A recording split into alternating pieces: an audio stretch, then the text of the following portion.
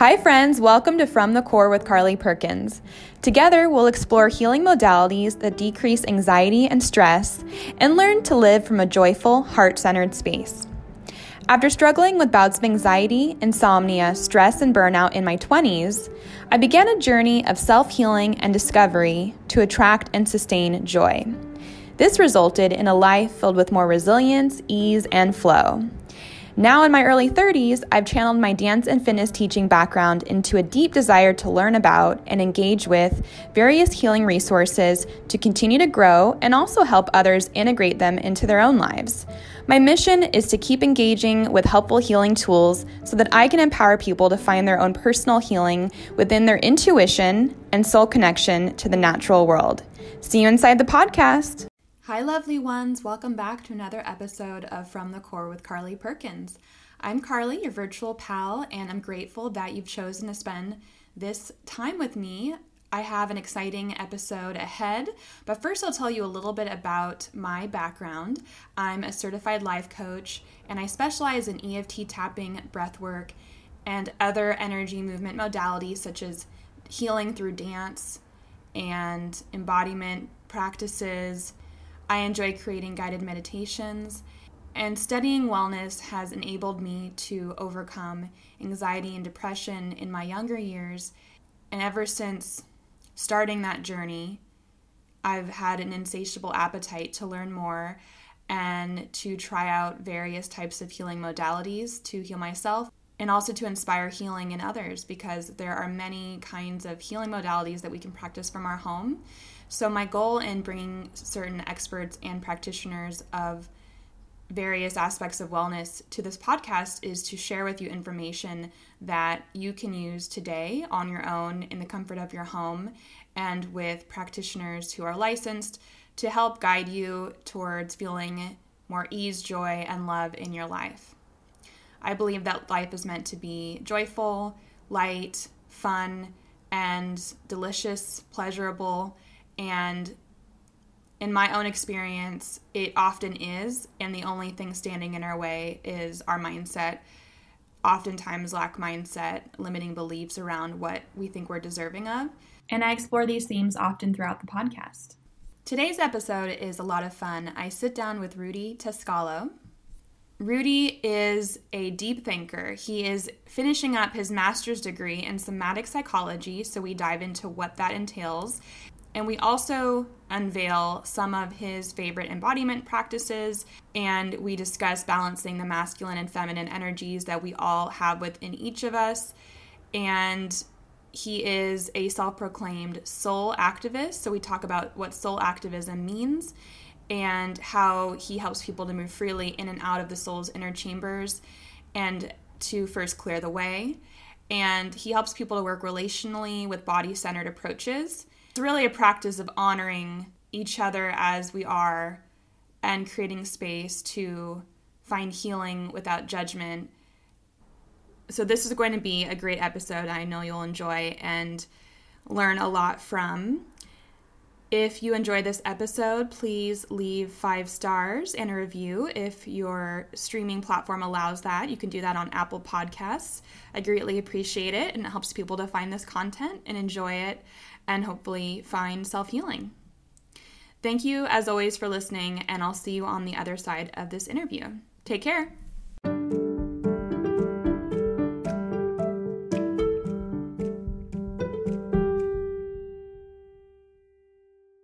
All right, Rudy, welcome to From the Core. It's a pleasure to have you on the podcast. Welcome. Hi, thanks for having me. So I thought we could jump right in by learning about your journey and discovering somatic psychology. What does it entail exactly? Can you give us some background of what it is and the history behind it? Yeah. So to start with my journey, I had gotten a bachelor's degree in psychology and was working as a counselor. Mm-hmm. And this was mostly in group homes, outpatient drug rehabilitation. And I was wanting to work more one-on-one and with people who were there upon their own will rather than maybe told to by the state. And so, yeah, I needed to get a master's degree to be able to do that. Not to glamorize it, I didn't even know too much about somatic therapy, I was looking around at the local colleges and I knew CIIS was a good alternative to public schools. Mm-hmm. And so they had integral counseling, which is really just an amalgamation of a bunch of different therapies. And you take classes across the board about psychology. And then they had somatics, which was a body focused approach. And so I thought, I'm going to go with the somatics. Some of the history of somatics, I'll probably start with Wilhelm Reich, who was around the same time as Freud, who came up with the idea that out of our personalities, we have a body armoring techniques, different techniques in which we hold our muscles. And he believed that energy was flowing through the body in a fluid way until we really got stressed and held certain organs or muscles, and that stopped the flow. And so we had like any sort of mental issues could arise from this, or physical symptoms. And so he was using touch, like pressure techniques and massage, to help break down these body armoring. And so that was really the start of it.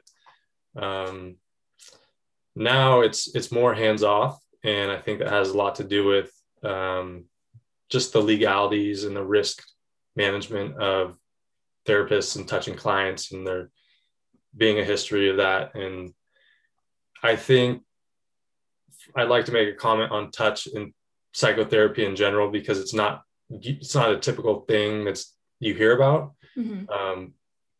in our Western culture, because we conflate touch so much with sex and power and dominance. So in a large way, touch is missing from psychotherapy. And so it's interesting as I'm pursuing my license to think about how much I'll be touching clients, and my positionality as a male working with females, how will I do this in certain ways? So yeah, it's rich, and also in this time in the world, it can be, scary to think about re-traumatizing someone in a certain way that wasn't intended. Right. So well said. That's something that we definitely need to be mindful of. And in your position, it's great that you're, so aware of that and thinking of ways to approach it in, the correct way. But of course I'm sure the positionality will change depending on the circumstance. I think from some experiences that I've had in my own therapies, I can understand how the talking cure only can go so far sometimes. And especially when it comes to deep-rooted issues, it's like cognition is only one way that we relate to the world. And so to be able to have these different orientations of feeling into ourselves, relating to another through the limbic system, it's really important, because I think, the verbal communication is just a portion. And so it just opened up a lot more doors. And I think the more traditional like CBTs, they're working with cognition and behavior, and there's so much more to the what makes us human other than the logic and the reasoning that we have through the verbal communications. So maybe I can just talk a little bit more about somatics and what that term means, because maybe sure. That'd be great. Break it down for us, Rudy. Sounds good. So somatics in itself just means of the body, and somatic psychology is a term that includes many different modalities of working with clients. The approach more being a bottom-up approach versus a top-down. And I guess I'll explain what the top-down, bottom-up is. Top-down more being an approach to the prefrontal cortex and the dorsolateral area of the brain. So we talk, and then we have the experience. So it's cognition, and then it goes down. And the bottom-up approach is a more sensate experience to the healing process. It's like we're prompting, if I was therapist and you were a client, I'd be prompting you on a certain area of your body and allowing your body's reaction or response to dictate where we go next. Interesting. Yeah, so it's somatic psychology is built on the premise is that the body needs to process stressful events, and when we don't include all of the body awareness, like conscious breathing, or bringing our attention to a certain injury, we're limiting our ability to use our innate healing. Yeah, the body is so wise. I believe we have our own inner guidance system that's of the body. I'm just curious, do we all store stress in our body in different ways? Or are there a lot of similarities between the ways that humans carry stress in our bodies? Yeah. Okay. So I think it's very individual.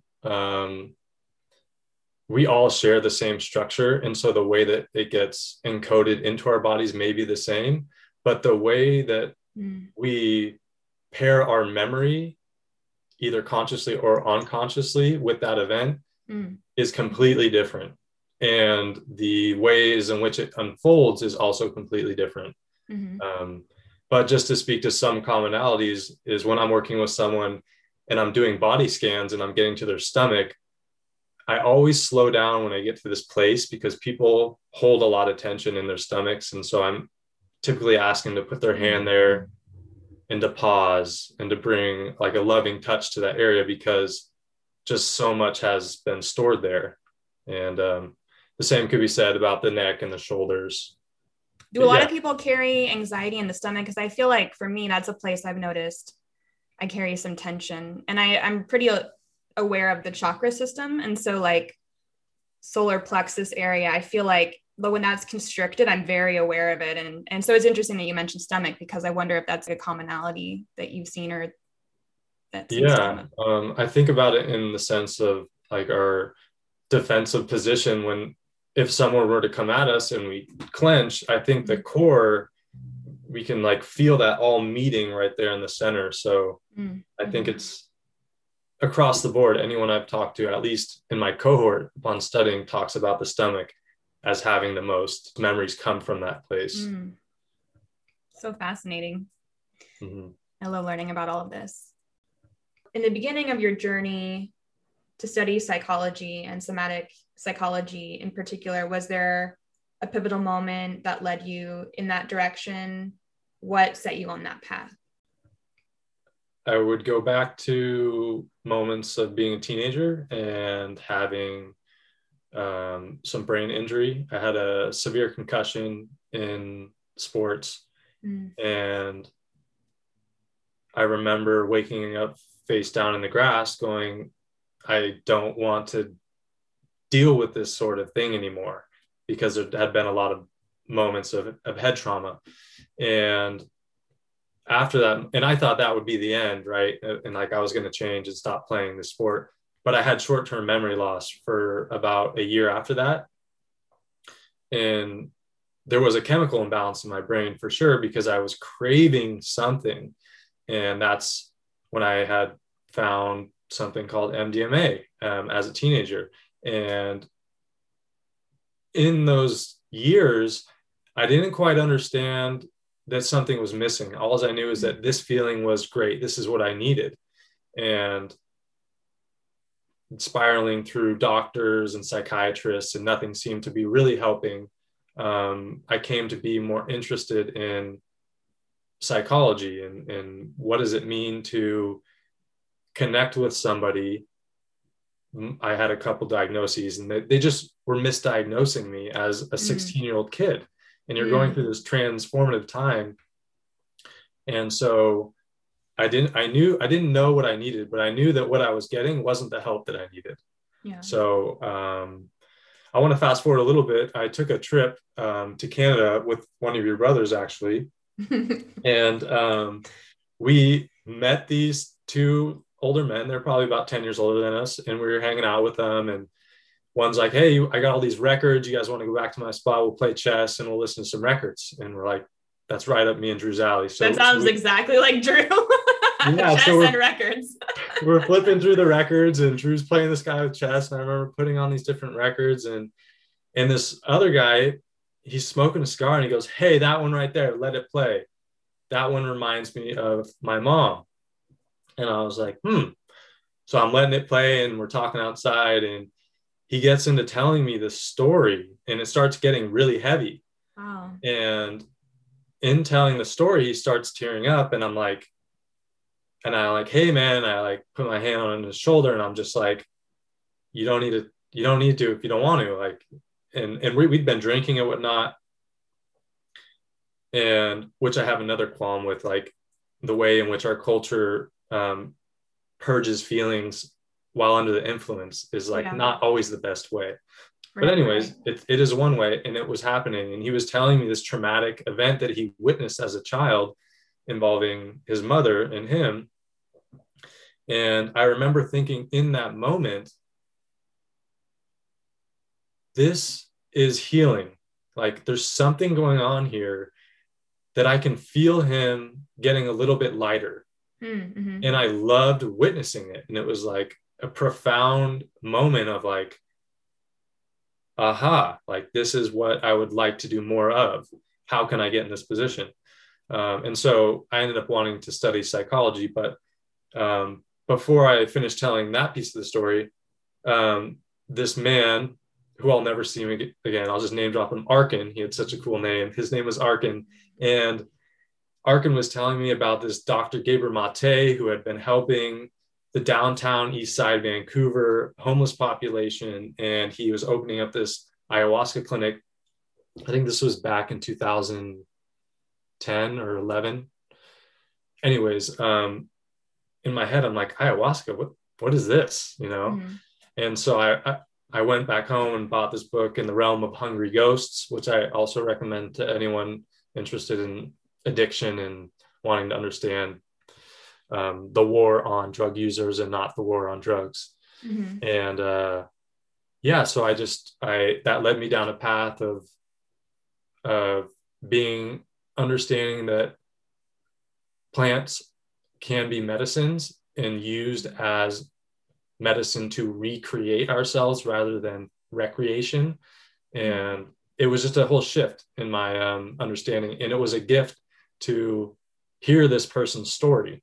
Mm-hmm. And so thanks for hearing. That's part of my story. And I feel it's a gift for me to be able to share it. So thanks for opening up the space for that.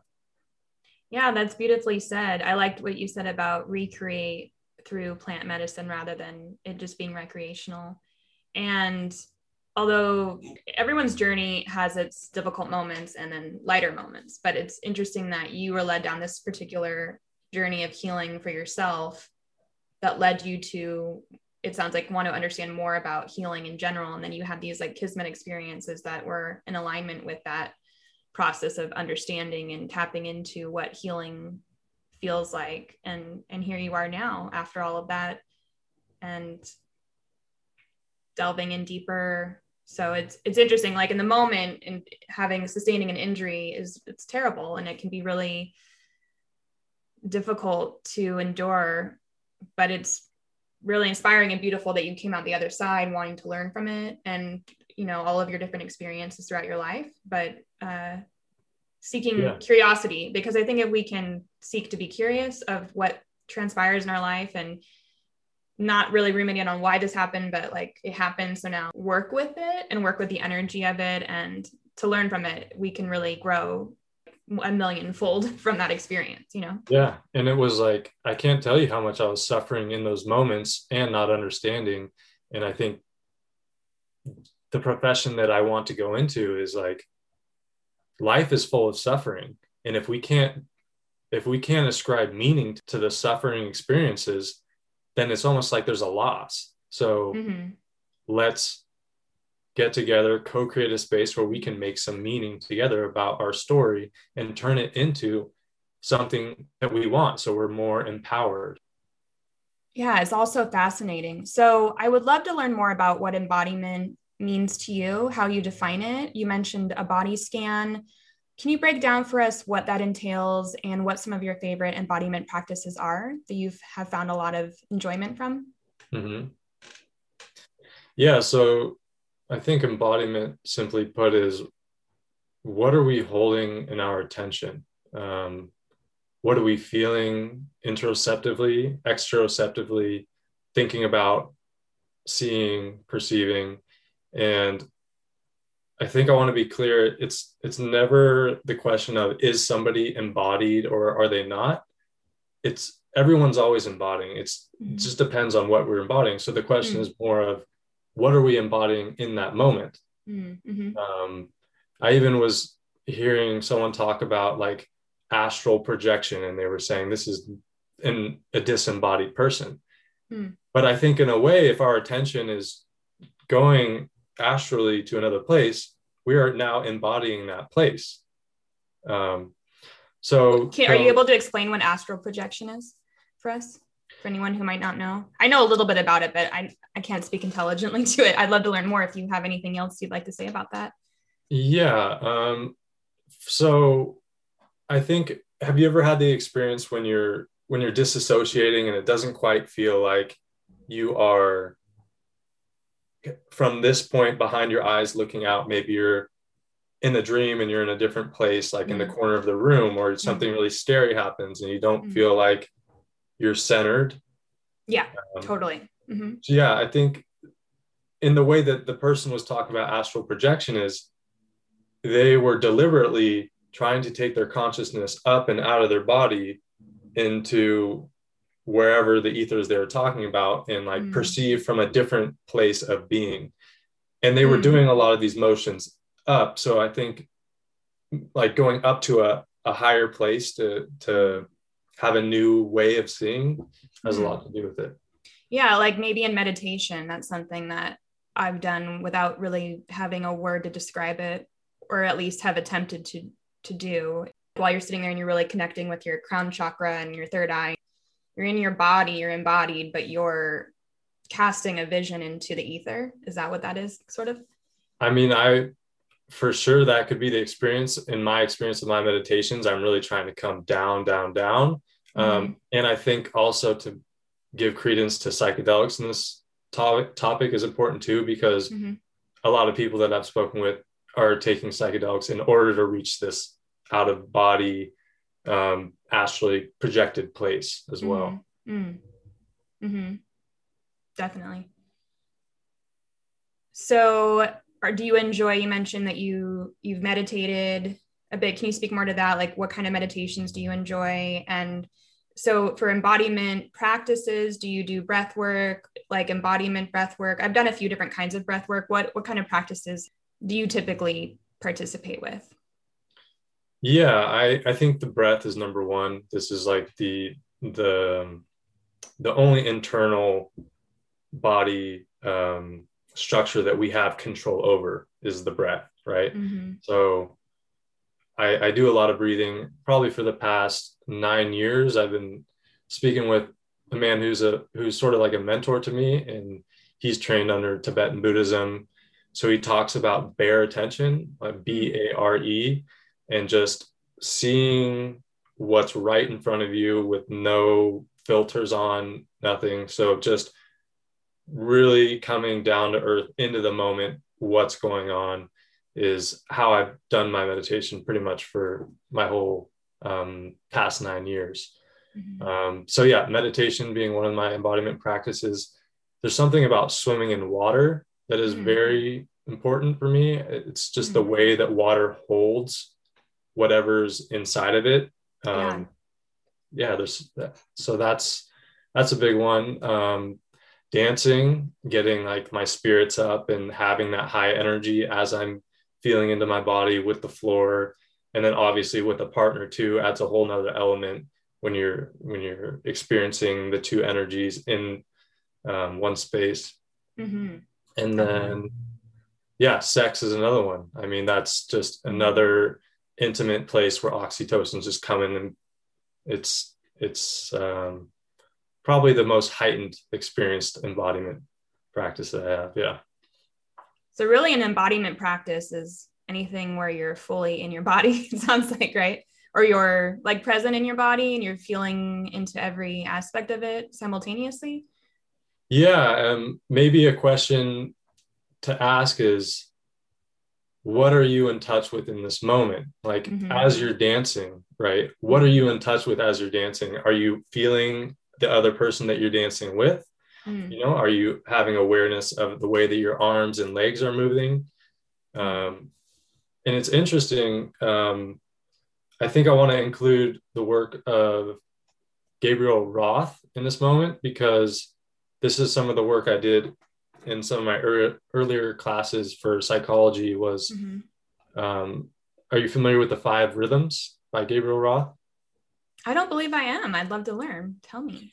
Yeah, so she was a dancer in the mid 1900s, and her aspect that she brought was there's 5 different rhythms in which the body can move.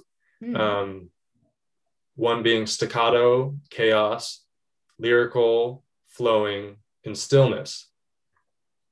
And in a way, we are taught in our societies not to move in our own organic movements.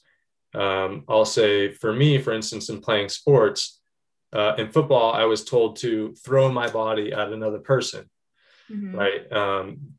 Running straight in track like this, or whatever it may be. And so what Gabriel Roth was encouraging was for people to find their own rhythm. And she would play different types of music with these different staccato, flow, lyrical like sounds. And then people would move to them and they would find their own sort of organic way of being. And I think this is really important when we're working on getting in touch with ourselves. What is your authentic movement? Yeah. It does sound familiar. I think I have heard about that philosophy a bit. It's really interesting to revisit. Yeah, I like what you said about authentic movement. It's important. Yeah. And a little bit more on that topic. There's a woman at least she's teaching in the East Bay. I don't know if she's living there, but her name is Bonnie Bainbridge Cohen. And she does teach something called body mind centering. And she talks about the way in which from the cellular level, we all have our own unique vibrations in the body. And the way that she leads her classes is we'll go inside and we'll start at the cellular level, and then we'll feel each level until we get to our own skin level, and we'll move and we'll try and recreate our own movements and depattern what has been told is our movements. Whoa, I love that. That sounds so interesting. Yeah. I'm going to have to check out, what is her name again? Bonnie Bainbridge Cohen, and I'll share it in the chat or somehow. Yeah, I'll include her information in show notes, anyone that we're mentioning, because this is all fascinating information. There's a lot to digest within these topics. I was just thinking about when you mentioned these different kinds of embodiment practices. Do you believe that certain kinds of embodiment practices are more masculine or feminine? Do you believe that we all have masculine and feminine traits? Are they represented in our bodies in different ways? Have you done any research around that or come across that in your research? How does that play a role? Like dance, I've always thought as being more of a feminine type of embodiment practice, and meditation has seemed more masculine to me. Not that one's for men and one's for women, more of an energetic. Does that make sense? Yeah, I hear what you're saying. I haven't thought into this too much, but I'm just going into the idea of we ascribe meaning to everything. Yeah, I was just thinking of it because like dance is very fluid, and from like an energetic standpoint, in the reading and the research that I've done, and just from working with dance for a long time in my life, it's a very fluid kind of energy. And meditation's more about depending on the kind of meditation, like so traditional sitting meditation has some people deem it as like more of a masculine embodiment practice because of the fact that it's more of a linear process, sitting straight up or lying down. But I was just kind of thinking about that. And one thought I have is that we could benefit from doing different kinds of embodiment practices. Like you mentioned, all the different kinds, because then we can bring more alignment and balance into our lives. Perhaps when we don't just do meditation or don't just do dance, when we wear these different hats and try different practices, we can probably gain more alignment out of that. just something I was thinking about. Yeah, I think what you're onto is really important. I mean, in relation to meditation, maybe seemingly more masculine, let's just go back to the image of the Buddha. That's a man who's sitting, right? Mm-hmm. But there's many people who meditate, I'm sure, in the history of the world who are females. And as far as dance goes, I grew up thinking that was a thing for girls and a thing for women, and I'll do it if a woman wants to dance. But it was never something that I was told or taught in my culture that we do this as whoever you are. Yeah. And I think it's a time in the world when people are recognizing that a man isn't just a masculine person. There's a balance to it, feminine and masculine. Mm-hmm. And as I get older and I see peers around my age group, they're more open to trying these things and having more balanced perspective.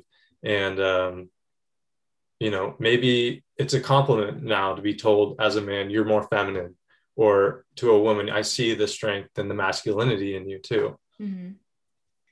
Yeah, I think we can benefit from, as a society, embodying both sides, the masculine and the feminine. But since we've embodied the masculine so much societally, maybe we embody more of the feminine going into the future, But yeah, it's just something I think about at times, just as I work towards my own inner alignment. I always work to not judge others for, maybe embodying one more than the other. And I say it as more of an energetic, not like necessarily male or female, but just like the energy behind those kinds of terms. Yeah. So I'm curious. So what has surprised you most in the process of becoming a student and self-proclaimed? You said that you're an activist of the soul's inner workings. Is that correct? Yeah.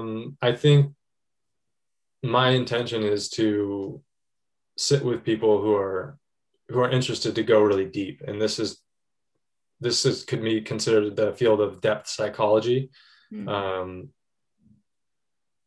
I think what has surprised me most, maybe the responsiveness of my inner world to show up in my conscious awareness once I concretely laid my intentions. So for example, in the past few months, I've made sure to have the ritual every night to open a bottle of mugwort essential oils and set an intention before going to sleep to be relating with my dreams and relating with my unconscious through the dream world.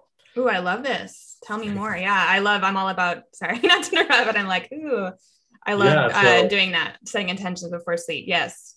Great. And I'll have to get you a bottle of this mugwort that I have too, if you're interested. Yeah, I've never worked with mugwort, but I love essential oils. So please continue. Yeah. So I've been dreaming lots of things. And I think one pertinent dream I can share now is I'm at the top of a very snowy mountain, and there's a blizzard going on. It's really rough conditions. And I have this sense of I have to get down to this mountain to meet this person. This is very important. I don't know if it's a lover. I don't know if it's a friend. I don't know who they are, but I'm going to make it. And so I'm so determined, going through this blizzard, making my way down. There's a cabin on the right that's seemingly got a fire going, real warm. And I'm like, I can't, I got to keep going, So I finally get to the bottom, and there's this person. This is a woman. It's actually an ex-partner of mine. Oh, and I see her and I'm excited. I'm like, hey, I'm here for you. I'm super stoked and good to meet you here. And she's like, okay, yeah, cool. I want you to look at these two people over here. And I'm like, what? No, I came for you. I came all this way. And she was like, okay, great. Now look at these two people and I'm going to leave. And so I'm left out in the snow, and I'm like, what?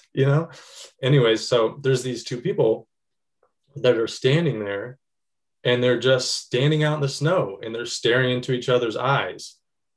Wow. And I am looking all around, is this it? Is this really what's going on here? And then it finally occurs to me, they are connecting on a very deep level. And then I wake up in that moment, and it doesn't occur to me till a couple days later. I'm looking back in my dream journal, and I'm like reading about them staring into each other's eyes. And Rumi's poems come to mind, is that the eyes are, I think he says the eyes are a gateway to the soul, or way to the soul. And I was thinking, oh, how synchronous with my intentions of wanting to get more in touch with my own soul, and having this dream about wanting to find a lover, but she's telling me to look at these people who are having this soul connection. And obviously this lover of mine is a manifestation of some part of me, right? So it's my unconscious telling me, hey, here it is. And when you come back to it, what a foundational thing, just looking at another human, connecting in that way. So was it maybe you looking back at yourself? Or I guess it depends. There's different ways of reading into it, I suppose. Yeah, I'm not quite sure, but I for what I understand is it was just a lesson and a reminder that this soul connection is a very foundational thing. It's not this esoteric or fancy schmancy thing to put on a pedestal. And it's very formative of who and what we are. So anyways, I may be digressing, but I think I just want to make a mention in my aspirations of doing soul level work with people. The soul is the part of everybody's everyday experiences. Everything is manifested from this place. This is like the basics of who we are. And my intention is to work with people so they can get in touch with that. I think we already, as humans, have everything that we need. So we don't need to go out and search for anything else. We just need to turn inward and find that place from which we are coming from. Am I still making sense, or is this? Yeah, that makes sense. Connect with our true essence. Do you mean like our presence of being and our authentic voice? Is that what you mean when you say? Yeah. Mention, like connect. Yeah, yourself? I would say, like meeting with our authentic self, and we have to look at all the things that are not ourself and the things that we tell ourselves that get in the way, and we have to peek underneath and push those aside and really just to get back to where we started. Our foundational selves. Mm-hmm. Say we're experiencing lack mentality from an inner child wound, something that was kind of programmed into our subconscious as a child. Do we manifest sometimes from that place? Or where exactly are we manifesting from? And does it change depending on what's occurring in our life? I've done like the shadow and inner child work to clear limiting beliefs to be able to manifest what I truly desire. So I've done that part of work. I integrate that with more of the focusing on joy. It's an active process of clearing away limiting beliefs and staying the path. But now I focus on just being in alignment, because I know what I feel like when I'm in alignment, and I know what I need to feel that way. And I'm now focusing more on joy. So I'm like leaving the shadow and inner child work behind a little bit. It's there and I'm aware of it, but I'm focusing more on what brings me joy and more of that simple kind of process. And the more I do that, I've noticed, because I've already done the shadow work a bit to understand a lot of that conditioning in my younger years through, our peer groups in school, and there's no one in particular to blame. It's not even about that. Just, like things we picked up when we were young through into like our shadow.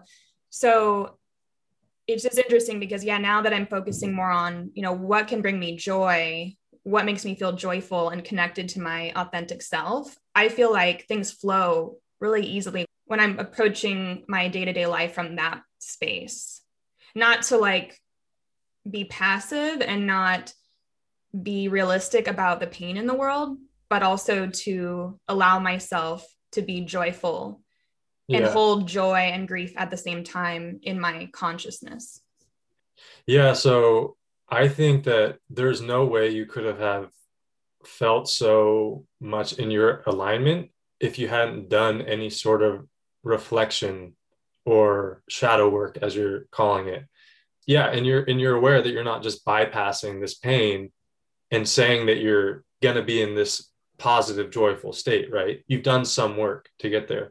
And I think that's necessary because otherwise we're just going down through our trajectory and we're not looking about the effects of what we've caused, and the effects not being of like a rippling out, but the effects that come back and will circle back into our lives. I may be biased, but I love Carl Jung's work. And I think having an understanding of our shadows being archetypes that show up repeatedly in our lives is extremely important. It just is another way of understanding what we are as humans, animals, these beings that are of many parts. And I don't know if I want to talk too much to the inner child work because I haven't done too much of this work as a therapist, but something I know for sure that has helped me is visiting little Rudy in my memories, right? As a thought exercise and almost as a embodied thought exercise of like putting little Rudy in the room. And when he was dealing with some shit as a kid, he didn't understand, and saying, that's okay. You don't have to get it right. You didn't know, you know, and validating that younger part of myself and metacognitively knowing that I'm talking to a wounded part that is still with me. It's not this metaphorical thing that's separate. Has created a part in me that has felt warm, and I could feel the shift. And so I think both and are important, but it matters how open to it and how ready you are to connect with it.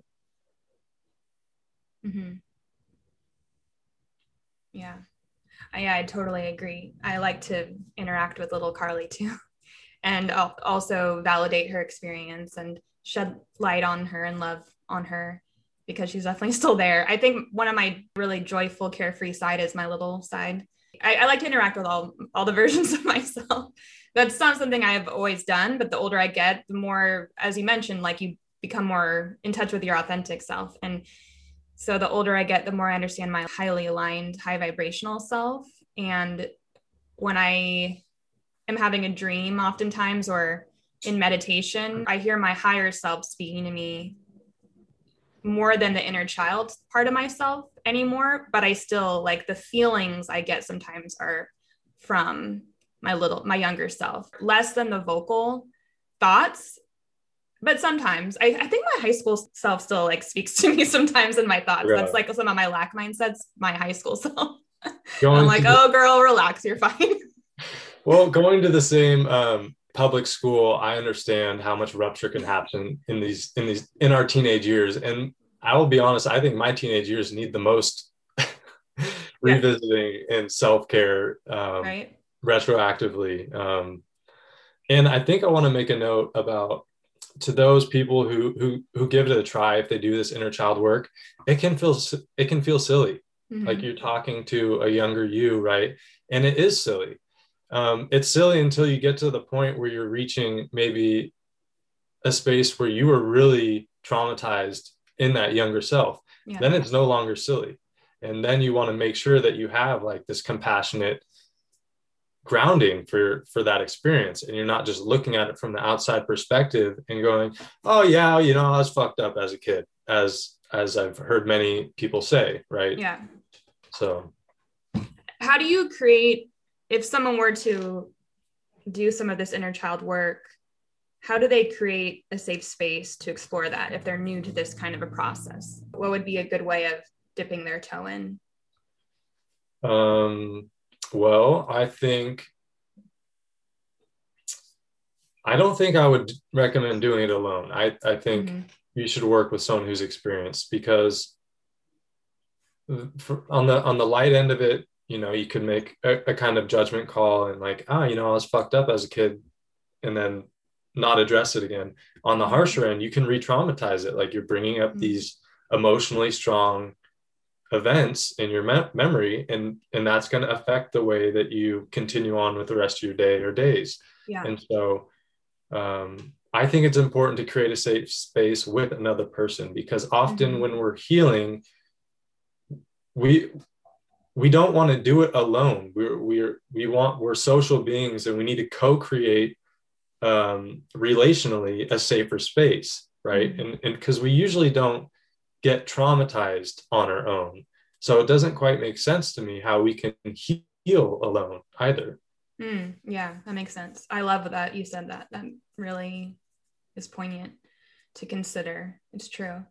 Even if it's not one-on-one support, maybe with a virtual network. I have like a virtual goddess collective I'm in. And so I've connected with women who have shared experiences there. And that's been helpful to me, especially, in these isolating times of COVID. It's important to have at least, and I'm, as you know, I'm close with my family. So that's also a support network for me. So it could be friends, family, but great if you have someone who can provide healing support in a therapeutic kind of way. It's important to have someone there to guide you, because otherwise it can be very overwhelming and challenging. And you don't want to rewound or traumatize, as you eloquently said, because that I could see where that would be something that could be easily done if you didn't have the right tools. What I've been covering a lot on this podcast and with experts and different healers and practitioners of yoga and essential oils, healing and Reiki, for example, is how to access our joy, our innate joy, what I believe is our birthright. We all should be able to access joy, and it's something that we deserve. But right now, during COVID, I mean, some of the restrictions are loosening up a bit, but we're still mostly at home and feeling, in a lot of instances, more isolated. It's been a year now from when we initially went into lockdown in the US. So how do we not ruminate too much on, everything that's going on and tap into our joy? What would be a quick way of accessing our joyful place within us from home? And you mentioned some ideas in your embodiment practices, but anything come to mind specifically for tapping into joy? Yeah. I mean, when you bring up the pandemic, it just, I feel it, like just that it feels heavy. It feels heavy. And I don't know if relating to that, there is a quick fix, because there's so much grief that has come with the whole situation. Well, first I'll kind of try and respond to the question, like, how do we tap into the joy? There's little things that we can do every day. For me, it's going out and being in my garden and planting the seeds and moving the soil around and looking to see how big my carrots have gotten, and like interacting with something that has nothing to do with the pandemic, right? There's things that we can do that are not so enmeshed with it. And so what is your self-care practices? As many people joke on social media now, pandemic life, they're laying in their bed with a bag of chips on their chest, right? And they're watching a movie. Okay, that's maybe not the healthiest way to get you're feeling that great, right? Maybe you can get up and go walk with a friend 6 feet away or whatever.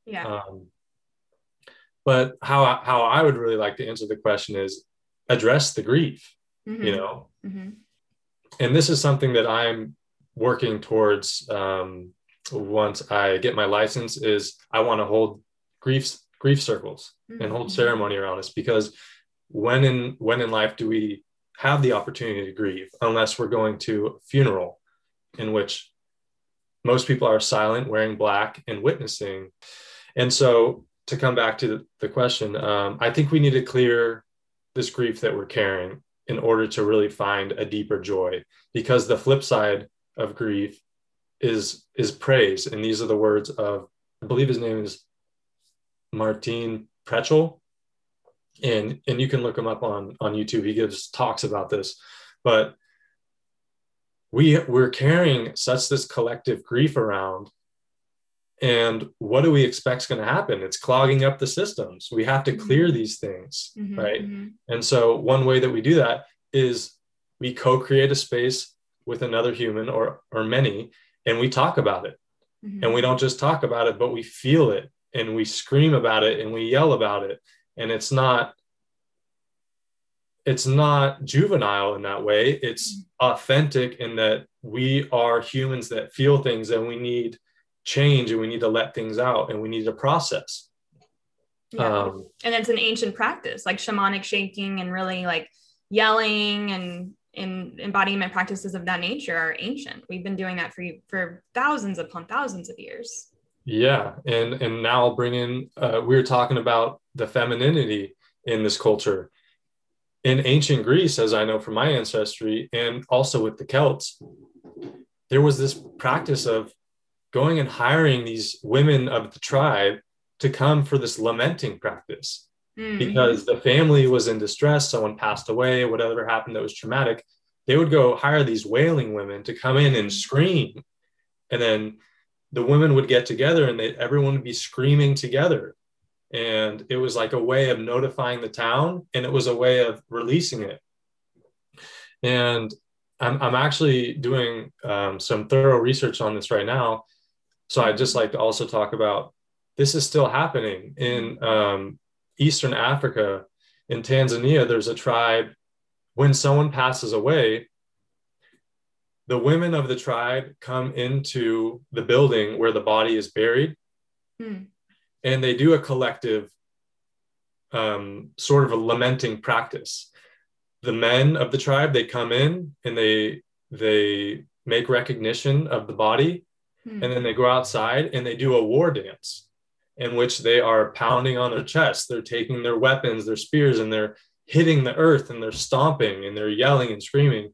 And this is like, where have you seen something like this before? Have you seen anything like this? No, I from what I understand in our culture, we gather in silence and we go into, a cemetery or wherever people are going to hold these things, and the family will be crying, and then you go up and give them a hug, and they'll say, "I'm sorry, I'm crying," and they're trying to give a speech. And just the fact that they're saying they're sorry for crying is like insult to injury. Don't be sorry about it. It's totally normal. Yeah. Yeah. We understand what grief, every human understands what it's like to feel these feelings. And yet for some reason, we've developed a culture in which we bring it inside and we hold it to ourselves as if it's our own. Yeah. We become emotionally constipated sort of because we're just not releasing it. And where will it go? If it isn't released and moved, then I believe, as you mentioned too, it just gets stuck, and it can present in ways that are toxic to us, and coping in unhealthy ways. So I think there's a lot to be gained from seeking embodiment practices and moving energy consistently, because it just seems to me a healthier way to cope and to feel our feelings. Yeah. It takes effort. Yeah. And you're saying, where does it go? It goes into the body and it stays there. That's there. Where it's going. Yeah. Yeah. That's really interesting. I love that. I like that idea a lot. Actually, I thought about, have you seen the movie Midsommar, the horror film? Oh yeah. Well, there's a scene, I just recently thought of it again because I saw an Instagram post by Florence Pugh, I think her last name is, from it. And it's the scene where she experienced trauma in the film. I don't want to give anything away, but she saw something pretty horrific to her. And then I don't know if you recall this scene. And then she goes back to the women in her group and her peer group there. And then they all like lament together, and she's screaming and they're mirroring back her feelings. And that was my favorite scene in the film. I thought, wow, this is so cool. Like I felt it in every cell of my being. And I thought, I want to do that. Like if I see something terrible, that's what you want, I would think, or maybe not everyone, but it sounds nice to me, someone mirroring back to you how you're feeling, so you feel held and seen, and you can work through your feelings with people who are supporting you in that. I just thought that was such a cool scene. That sounds like kind of similar to what you were talking about. Yeah, and it's coming back to mind for me too. I really appreciated them, like they're in a group and they're down on their knees and they're with the earth. And yeah, I think there's something special about the way in which grief knocks us off our feet to our knees. It's like, now we have felt the weight of the world, and now we're not back to where we started. We're on the sacred ground and whatever it was that was holding us up so high is no longer there in that moment, and we have to assess how we're going to get back up again. And yeah, I think the sentiment of that in that movie is great, and it's too bad that it's in a horror film and it kind of has that weird vibe throughout the whole movie while you're watching the scene, because I think it's a beautiful act. Yeah, exactly. I know a number of people in my life don't like horror films like I do, but I might just want to show them that scene because there's a lot to be gained. Although they might not really understand, you kind of have to see the whole situation, but that is a beautiful moment and very human. So I appreciated that they integrated that into the story. Mm-hmm. So it sounds like we can access joy in myriad ways, but depending on what works for us, but you first have to really deal with the grief. You have to sit with it, right? Is that kind of what you're thinking? That's my understanding is you have to take some steps, right? There's the instantaneous, I'll go for a run and I'm going to feel great. I think that works, but that's just going to work as long as your endorphins are flowing, mm-hmm. right? It's mm-hmm. like what are you carrying, and how long do you want to be carrying it, and when are you going to set it down? And if you keep carrying it, how do you expect to carry more things, being the joy? Right. Exactly. Yeah, that makes sense. So, all right, Rudy, well, appreciate your time. I'd like to jump into some rapid fire questions now. So the first one is, what is one morning habitual practice you have that you cannot live without? Stretching. Stretching is every morning I'm at least doing 5 minutes, and it's either on the yoga mat or on one of those foam rollers. Just waking up my body is essential. Otherwise, if I come to this chair and do my Zoom meetings, the whole time I'm just thinking, oh, I just need to move. So stretching. Yeah, that's a great reminder to me too, because I'm pretty sedentary working from home, and I need to do, it's something I've been cognizant of, is getting back into my stretching more, because I have that dance background and Pilates background, and I just notice a huge difference when I engage with those. Yeah, and I find what really helps is, like, now the spring and summer around the corner, like being able to go outside in the sun and do it in the morning is like so much nicer and enticing. Definitely. Yeah. Do you have a favorite book that you're reading right now, or that you've read that you'd like to recommend that align with some of the topics we've discussed? Ooh, yeah. I'm currently reading about 10 books. Okay, overachiever. I'll say that most of them are for school. Let's see. I'll just go to my personal ones. This Thomas More, he writes a number of books, but The Soul of Sex it can be quite theoretical, but it's also very applicable. I'm sure anyone that reads it is going to be like, yeah, I know what he's talking about. So The Soul of Sex, like tantric kind of, or is that something separate? Like, what does that mean exactly? Soul of Sex. So what he's talking about is, what is Eros, and how does this idea of eroticism play in your life? And he's really bringing up questions around, what does it mean to embody your sexuality, and how do we walk through life with it? Do we tuck it in a corner at home in our bed and save it for our intimate ones, and that's the only place, or is it expressed throughout in other aspects of our lives? Oh, I love that. That sounds really interesting. I'll have to check that out. Mm-hmm. Yeah, like, how do you breathe it into different facets of your life? That's really an interesting thing to consider. Yeah. Tying back to what you said at the very beginning of the podcast, about how, like, we perceive in our society, in our culture, we perceive sex in kind of a really limited way. Mm-hmm. Yeah. And it's just interesting to think about it not being so limited to that one concept, and having it, be multifaceted, I guess is the word. Yeah. And I think a point that I'll make that I'm coming to terms with is, it doesn't mean that we're going out and I'm gonna flirt with Carly because I see her out on the street and I want to now have this renewed sense of sexual energy. It's more of like, how do I bring into my work my sensate feeling of like being an alive sexual human with coworkers around, right? Like what are the boundaries there? How do we relate to each other, right? And I think it's a great topic for debate now, especially with so much going on with Cuomo in the news, and we don't need to go into the political side of it, but I think it's something that's interesting, to think about. It's really rich, and I think like our sexuality is a huge part of who we are. Let's not keep it under this like scared, isolated place. Yeah, there's a lot to be said about that, because in many instances, if we could work with it and let it flow, I think more good could come from that, like supporting it and not hiding it away, but also, having boundaries and understanding safe ways to express our sexual essence is important. Yeah, that's a pretty rich topic, as you said. There's a lot to say there, but that sounds like an interesting book. Were there other books that you wanted to mention too that I can include in our show notes here?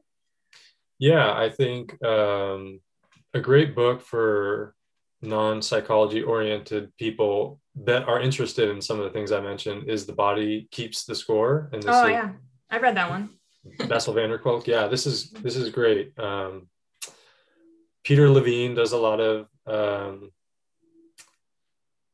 I would say that he's a great outlet for if you want to understand more about the nervous system, and there's this window of tolerance that we have as humans, and are we functioning within it or without it, or there's a faux window of tolerance that we think that we're anyways. So that's another author. One other book that I always have on my shelf is Sobonfu Somé.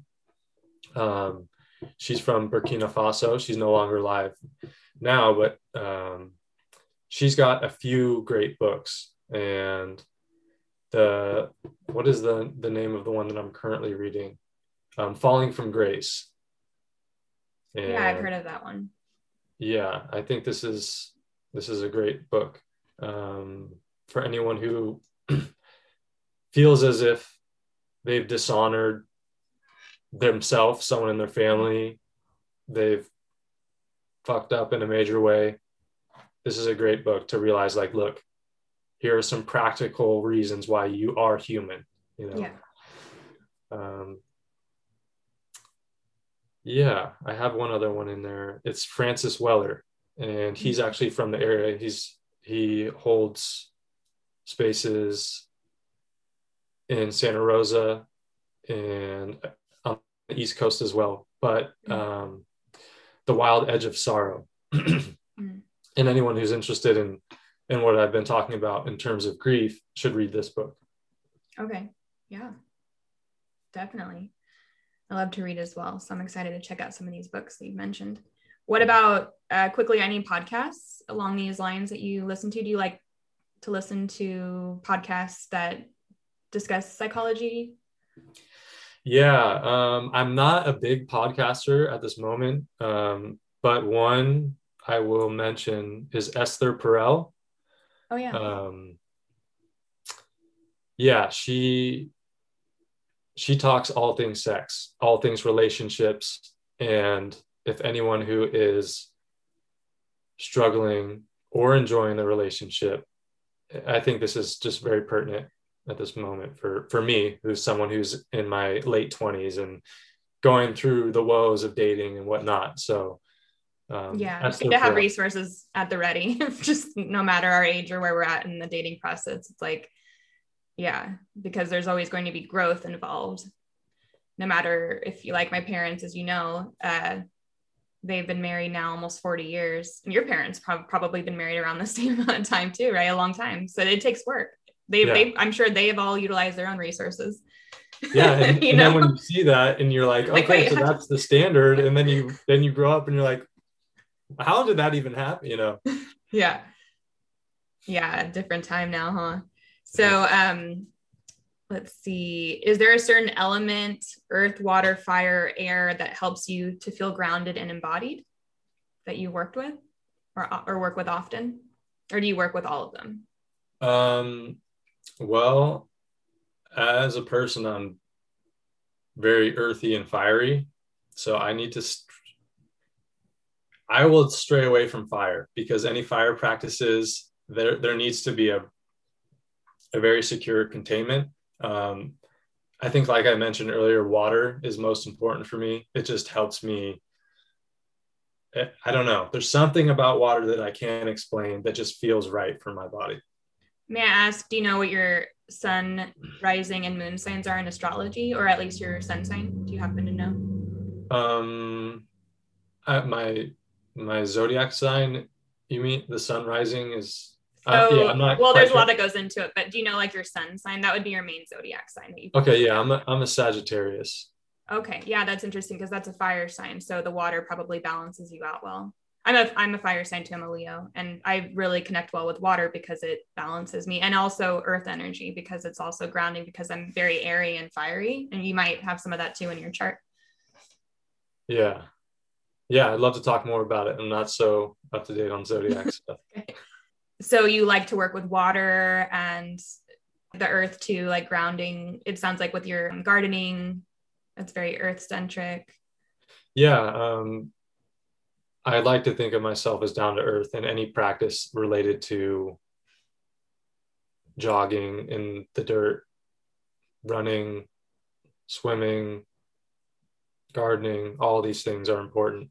And just the aspect of one visual I'll use in meditation is sitting on the earth somewhere and imagining roots coming down through my spine and my sit bones going through and like swirling down is a very grounding exercise for me. Mm-hmm. Yeah, you'll have to check out. I have a Capricorn, so that's an earth sign in astrology, but we actually have a new moon in Pisces tomorrow, but I have a new moon meditation on this podcast in the sign of Capricorn that is all about that. Like I lead you through a visualization where you're like imagining yourself rooting into the earth and like plugging into the center of the earth.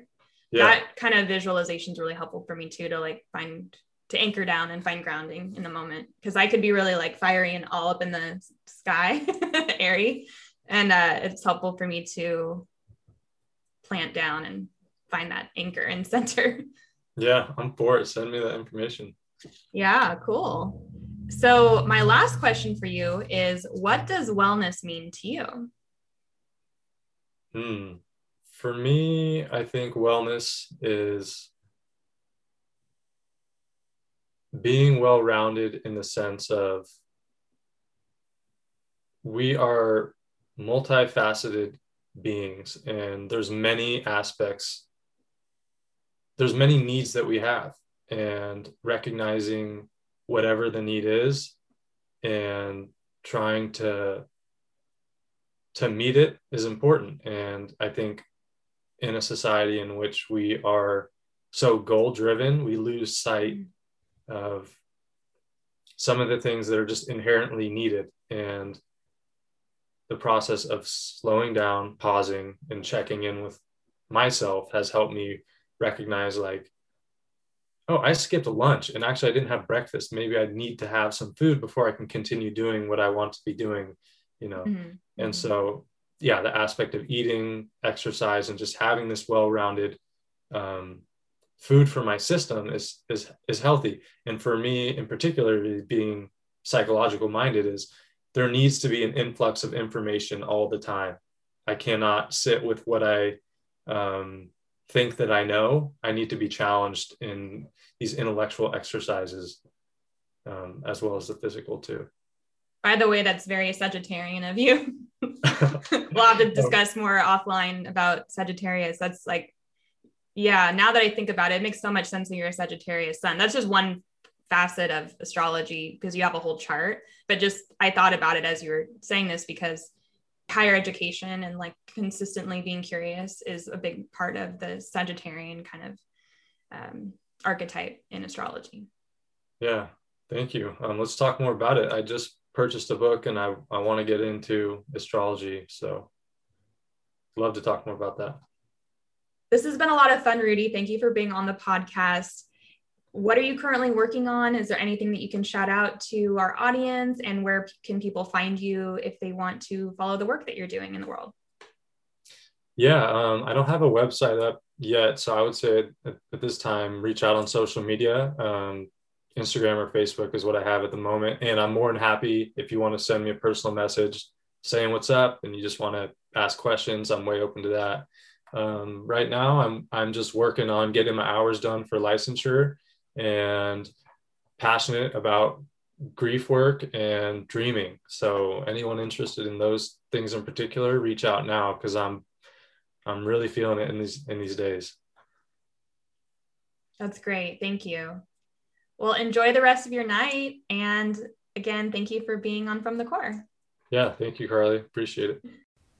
Such fun chatting with Rudy. I learned a lot, and I'm excited to deepen my embodiment practice and to try out new methods of tapping into my inner guidance system based on some of Rudy's recommendations. So thank you, Rudy, for being on the podcast.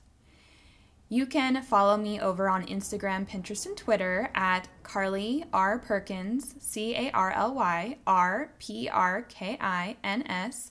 And I have lots of fun poetry and blogs that cover themes similar to what I talk about here on the podcast over on my website, carlyperkins.com.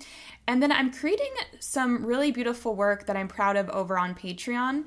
I'm creating guided meditations that fit in with the astrological themes of our time, meditations to help you tap into your intuition and to be grounded, dissipate anxiety, to be in the moment in stillness with love, and to love yourself and recognize yourself as loving awareness. So these are all different themes that I cover. And of course, there are other themes that are addressed. And I also am offering new video content over there, journal prompts, affirmations. So there's a whole variety of healing resources that you can find over on patreon.com. If you become a patron, I offer a few different tiers. And that's patreon.com/Carly Perkins. All of this information is included in show notes, and I hope that you'll join me and we'll have lots of fun healing together. Thank you for tuning into this podcast, and as always, be well.